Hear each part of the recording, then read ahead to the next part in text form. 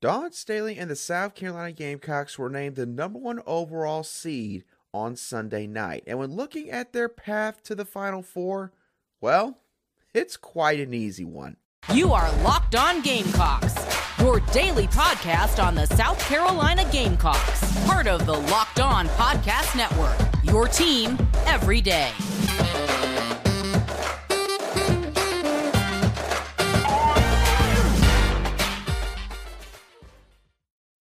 Hello, Gamecock Nation, and welcome back to the Locked On Gamecocks podcast, your show for the latest headlines and potential storylines on South Carolina Gamecock athletics. I'm Andrew Lyon, the host of this podcast, and also the lead staff writer for Gamecocks Digest over on SI.com. Thank you for making Locked On Gamecocks your first listen or watch here today. We are free and available on YouTube and wherever you get your audio podcasts daily.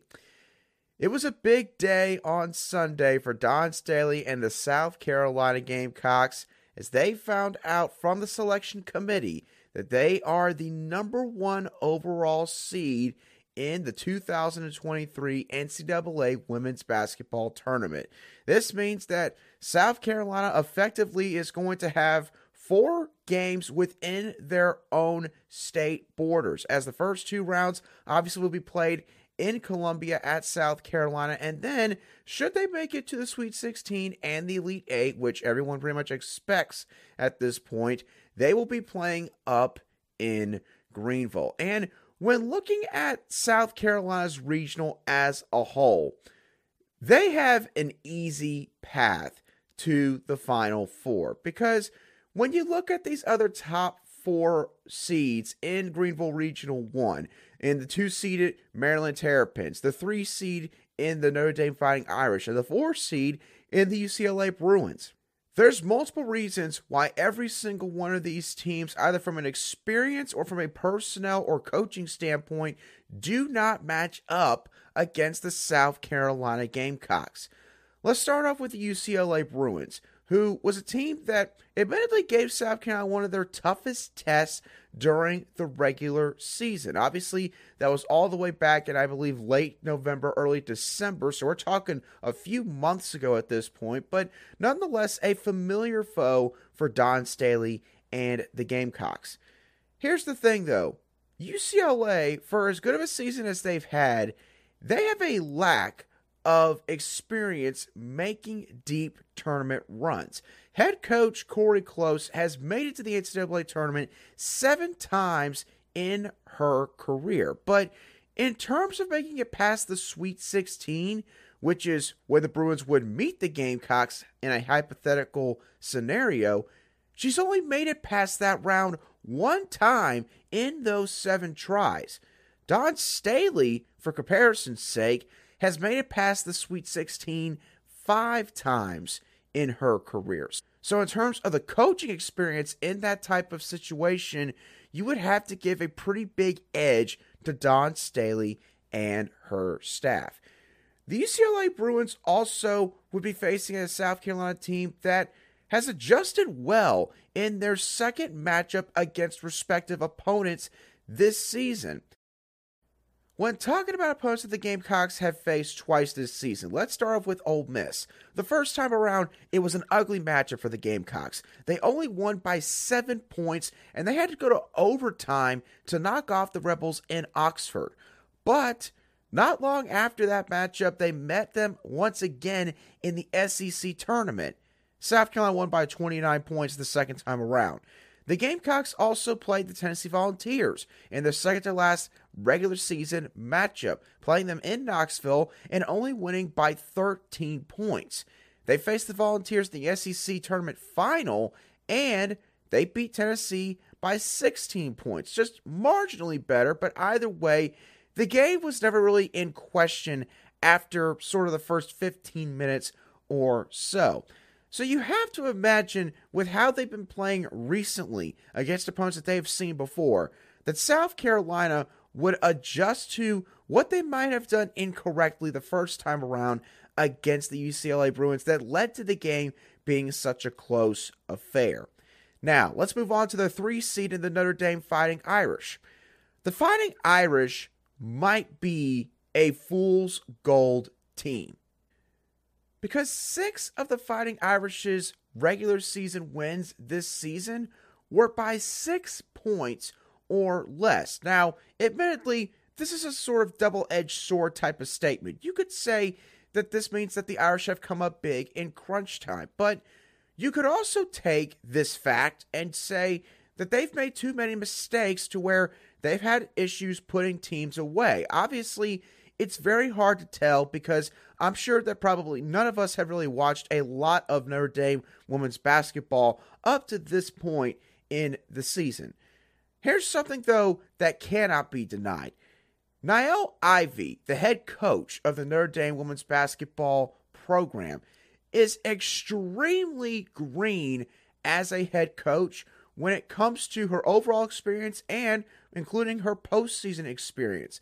She's only coached at South Bend for the last 3 years since Muffet McGraw stepped down just a couple of years ago.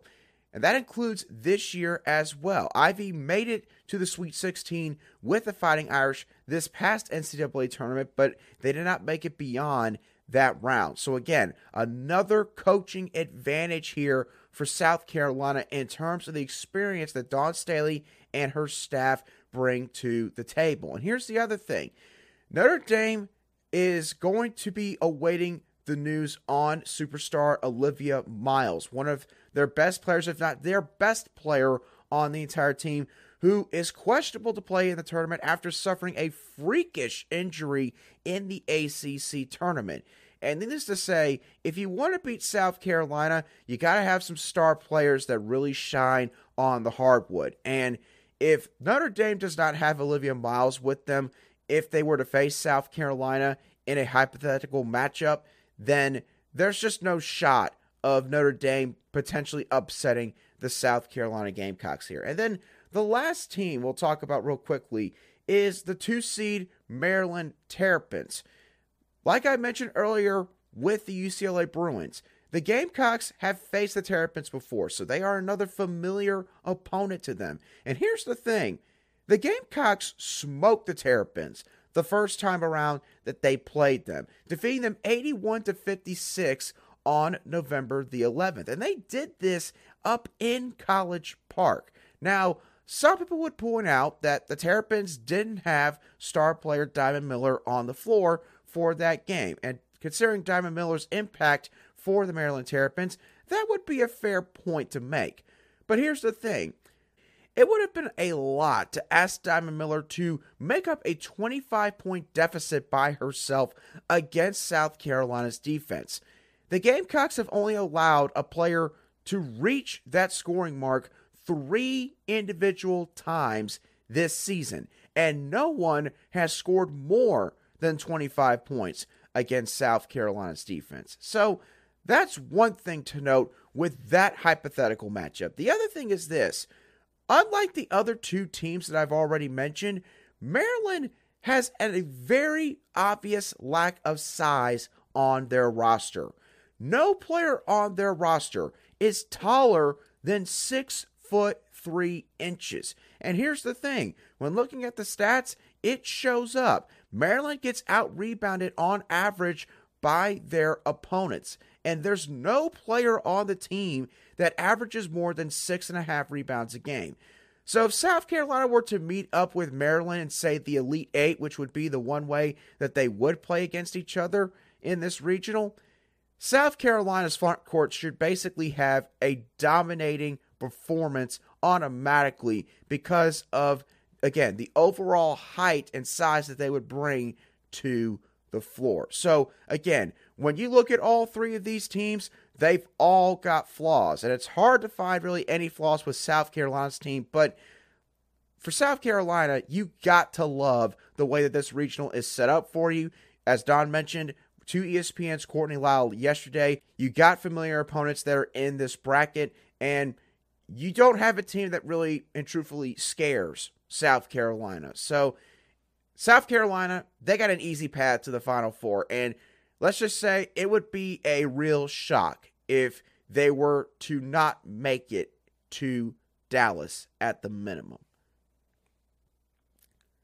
Now, of course, South Carolina women's basketball team is going to start their tournament run this upcoming weekend, so we got a lot of time to talk even more about their first round matchup and the matchups that will take place after that as well. But South Carolina's football team's also got a massive week on hand, as obviously they got Pro Day coming up later today, and they start spring practice on Tuesday. So it's time for us to finish up sort of our talk on the roster with the defensive backfield. And we're going to do an in-depth dive into that position group in just a few moments right here on Locked On Gamecocks. Today's show is brought to you by Built Bar. The Built March Madness bracket is here. Built Bar has got their own March Madness bracket, but with their own Built Bars and Built Puffs on there. So if you want to make your own bracket, go to www.builtmarchmadness.com to vote for your favorites right now. From my end, I'm going to be picking Cookie Dough Chunk Puffs to go all the way. Cookie Dough Chunk Puffs were my first love over at Built Bar. And just like in real life, your first love, you do not ever forget them. So I'm going to pick Cookie Dough Chunk Puffs to go all the way. And when you vote, you'll be entered into a drawing where 50 lucky Locked On listeners will get a free box of Built Bars or Puffs, and one lucky Locked On fan will win a 12-month subscription to Built, where your favorite bar or puff can be delivered right at your doorstep. Built Bars are jam-packed with protein, they're low in sugar, and they're covered in real chocolate, something that's not a guarantee, unfortunately, with every protein bar out there on the market. So run to www.builtmarchmadness.com right now to vote for your favorite bar or puff and pick up a box while you're there. You can vote every day in March. So be sure to take advantage of the opportunity to support your favorite bar today.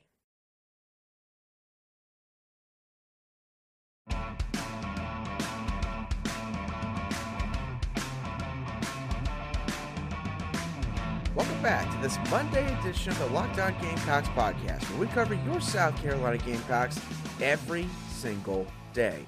Grab your bracket and go listen to the Locked On College Basketball Bracket Breakdown. With national analysis and the insights from our local experts, the Locked On College Basketball Bracket Breakdown has everything you need to make the most informed decisions on your bracket. Find the episode of Locked On College Basketball wherever you get your podcasts and on YouTube.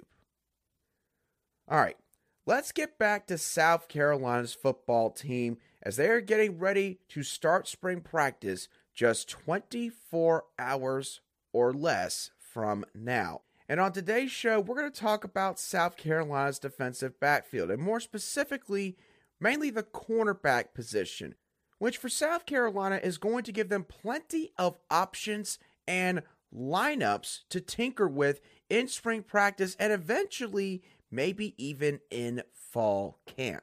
Now, the collective losses of Cam Smith and Darius Rush obviously can't be fully filled because both of these guys were solid cornerbacks for South Carolina, and there's a reason why the both of them have had a lot of talk surrounding them as potential day 1 or day 2 draft picks. But there's multiple adequate players who could fill in the void that is being left behind by both of these guys. So let's start off with sort of the main lineup that a lot of people are going to go with this cornerback group. And that would be the outside corner spots being filled in by Marcellus Dial and O'Donnell Fortune, and the nickel corner spot being filled in by DQ Smith. Now, this one is basically sort of, again, a chalk line because Dial and Fortune have both been outside corners for the majority of their career at this point, and they both seem to do a much better job when they are in a more coverage-based position, because obviously, if you're going to be playing that nickel spot, you got to be a defensive back that can get after it in rush defense. And that's not to say that Marcellus Dial nor O'Donnell Fortune cannot do that, but in terms of that compared to their coverage abilities, both of these guys do a better job in terms of being able to just go back with receivers and just go make a play on the ball. So you can't see either one of these guys being moved from those outside corner spots. For the nickel corner spot in DQ Smith, if the Gamecocks were to put DQ Smith at the nickel corner spot, they would be effectively putting their biggest defensive back outside of Nick Emenworry closer to the line of scrimmage. Plus, it would give David Spalding, who is recovering still from a surgery that he had in the middle of last season, the chance to be able to go back and play some safety, be able to see really everything that's going on around him on the football field. And plus, he's a veteran guy. This would be his 5th year in college football. So you could also say that David Spalding could help out Nick Emenworry significantly in terms of the mental aspect of his game. So there's really truthfully a lot that makes sense when you talk about this potential lineup at those corner slots. Now, let's talk about another lineup option. Let's say that Marcellus Dial and O'Donnell Fortune both stay at outside corner. But instead of DQ Smith being at the nickel corner slot, you have David Spalding stay at that spot. If you went with this lineup, then the coaching staff would have basically been leaning on the experience factor here, because these guys have all made 63 total appearances, including 26 starts in their career at South Carolina. And for the most part, those starts and appearances have come at these exact positions for each of these 3 guys. So if South Carolina was maybe a little bit more concerned about the receiving corps and quarterbacks that they were facing in the SEC this year, which I don't believe there's really any real reason to be concerned with, but if they were, this would probably be the kind of lineup that you would see them trot out there, having the most experienced guys right out there on the front lines so that they can maybe best combat anything that ends up happening in the first couple seconds of these plays throughout a football game. And then you've got another lineup option that you could possibly run out there. And this one would be a lot different from the other two and would admittedly be one that could not be tested until fall camp. But let's say South Carolina decides to have Keenan Nelson Jr. and Vakari Swain at outside corner, and Marcellus Dial gets moved to that nickel corner slot. This lineup would be what I would call a versatile lineup, because the thing is, Keenan Nelson Jr. and Marcellus Dial have both shown, at least in some aspects in the past here at South Carolina, that they can play both inside corner and outside corner. Keenan Nelson Jr. did this a lot at his high school up in St. Joseph's in Pennsylvania, and Marcellus Dial, he got some time at that nickel spot this past season whenever Cam Smith was a little bit dinged up and out of the game. So it's not like that Marcellus Dial couldn't handle the nickel responsibilities at all. The bigger question out of this particular line would probably be if he could handle doing that for 12 games throughout a regular season. If Keenan Nelson Jr. was ready to step up at an outside corner slot. To be honest with y'all, in this hypothetical lineup option, the guy that I'm probably the most comfortable with is probably Vakari Swain, who I really feel like the more that I sort of think about this as we get closer and closer to spring practice and eventually closer to fall camp, I really feel like Vakari Swain is one of those guys that can make a lot of immediate noise and impact for this team as soon as he arrives on campus. I think that there's a much bigger window of opportunity to nab a starting spot at one of those outside corner slots than what's been let on up to this point. So again, this one is definitely sort of a wild card lineup, but if you want to go with a lineup that you could sort of move guys all over the field, then you would probably put guys out there like Keenan Nelson Jr., Vakari Swain, and Marcellus Dial playing that nickel spot. Now, South Carolina, they also have a really good safety on their roster in Nick Emenworry, and he is a guy that is going to be expected to step up in a big way this next season. We'll dive further into that conversation in just a couple moments right here on Locked On Gamecocks. Today's show is brought to you by FanDuel. The NBA's regular season is nearing the home stretch, and now is the perfect time to download FanDuel, America's #1 sportsbook, because right now, new customers get a no-sweat first bet up to $1,000 That's bonus bets back if your first bet doesn't win. The FanDuel Sportsbook app is safe, secure, and super easy to use. And you can bet on everything from the money line to specific prop bets to even making your own same game parlay. So don't miss the chance to get your no sweat first bet up to $1,000 in bonus bets when you go to FanDuel.com/lockedon. That's FanDuel.com/lockedon to learn more. Make every moment more with FanDuel, an official sports betting partner of the NBA.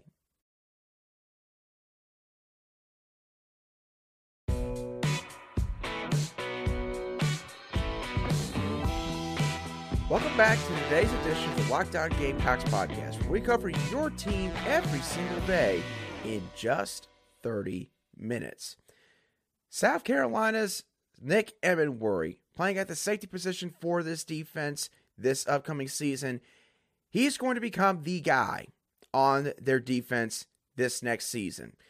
Nick Emenworry is a guy that led this team in total tackles with 85 this past season. He was named a freshman All-American by multiple different outlets, and he's somebody that's now one of the most experienced players on this defense, because you think about all the guys that have left the program this offseason. Guys like Zach Pickens, guys like Gilbert Edmond, Jordan Burch, Sherrod Green, Brad Johnson, Darius Rush, Cam Smith.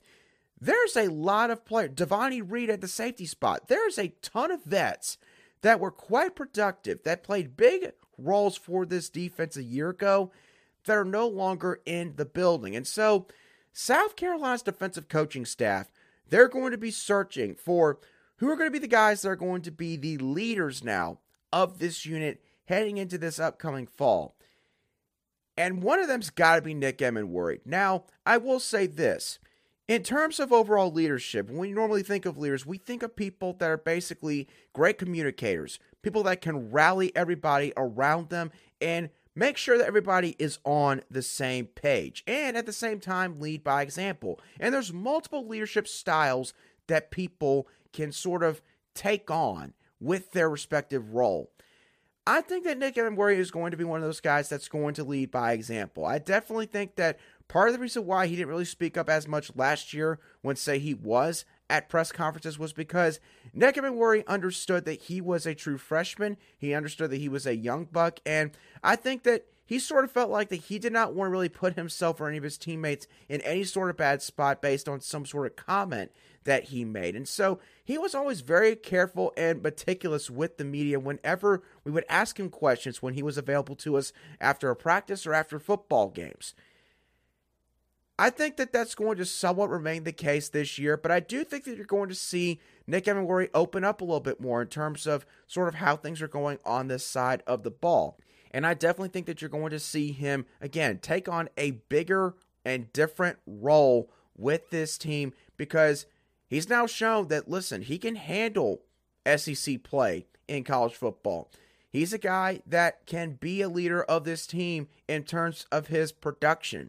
So, in essence, he's somebody that is going to have to be a guy on this defense in terms of his leadership abilities, and I think that he is going to do just that this season. And then obviously, at that other safety spot, it's all going to depend on what the coaches sort of decide with that nickel corner slot, because it seems like right now that when you look at maybe strong safety or that nickel corner slot, that the coaches are trying to decide between DQ Smith or David Spalding.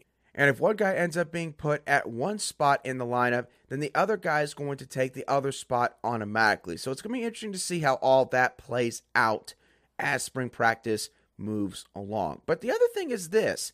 South Carolina, of course, also is returning some key players on special teams as well. First of all, Pete Lembo is sticking around in Columbia for at least another season. And Gamecock fans ought to appreciate that as much as they can, because admittedly, you know, Pete Lembo has mentioned before that he does want to get a head coaching opportunity once again. And there was a couple programs out there that really tried their best to get him this past off season.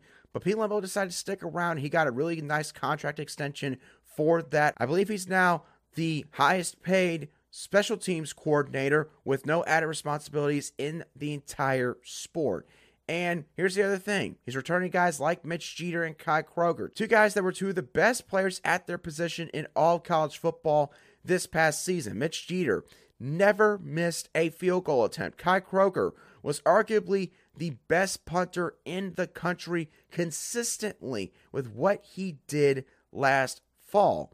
Both of these guys are coming back for another year. And here's the other thing. When you talk about special teams units, usually we talk about the kicker and punter positions, and then we sort of stop there. But South Carolina special teams units, they're getting a lot of added depth, a lot of help with this recent recruiting class that they just signed. Think about this.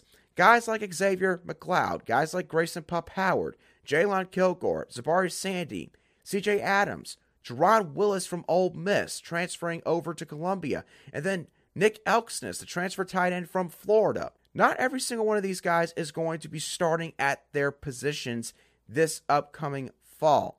Not every single one of these guys is going to be playing 40, 50 plus snaps a game at their position. So there's going to be some gas left in the tank for them to find other ways to make an impact on this team. And that is special teams for South Carolina. And with what they've done up to this point in Pete Lembo and Shane Beamer's short time here in Columbia, you got to imagine that a lot of these guys are excited about the opportunity to make an impact on special teams, knowing what it could do for them in terms of showing, obviously, more tape to future NFL scouts for what they can offer to their respective team, and also be able to make an impact and be able to actually score some points on special teams. It's obviously a very unique brand of football compared to the rest of the programs out there in the college game. But Beamer Ball 2.0 has really taken on a life of its own here at South Carolina. And there's no question that this is going to be a unit that's once again going to make an impact for this team in 2023. Is it a guarantee that they'll be number one once again in terms of special teams efficiency? It's going to be hard to do. It's very difficult to do something like that 2 years in a row. But if there's any team right now out there that could pull that off, it is probably Pete Lembo, Kai Kroger, Mitch Jeter, and the rest of South Carolina's special team units. But with that being said, y'all, that's going to do it for today's show of the Locked On Gamecocks podcast. I hope y'all thoroughly enjoyed today's show.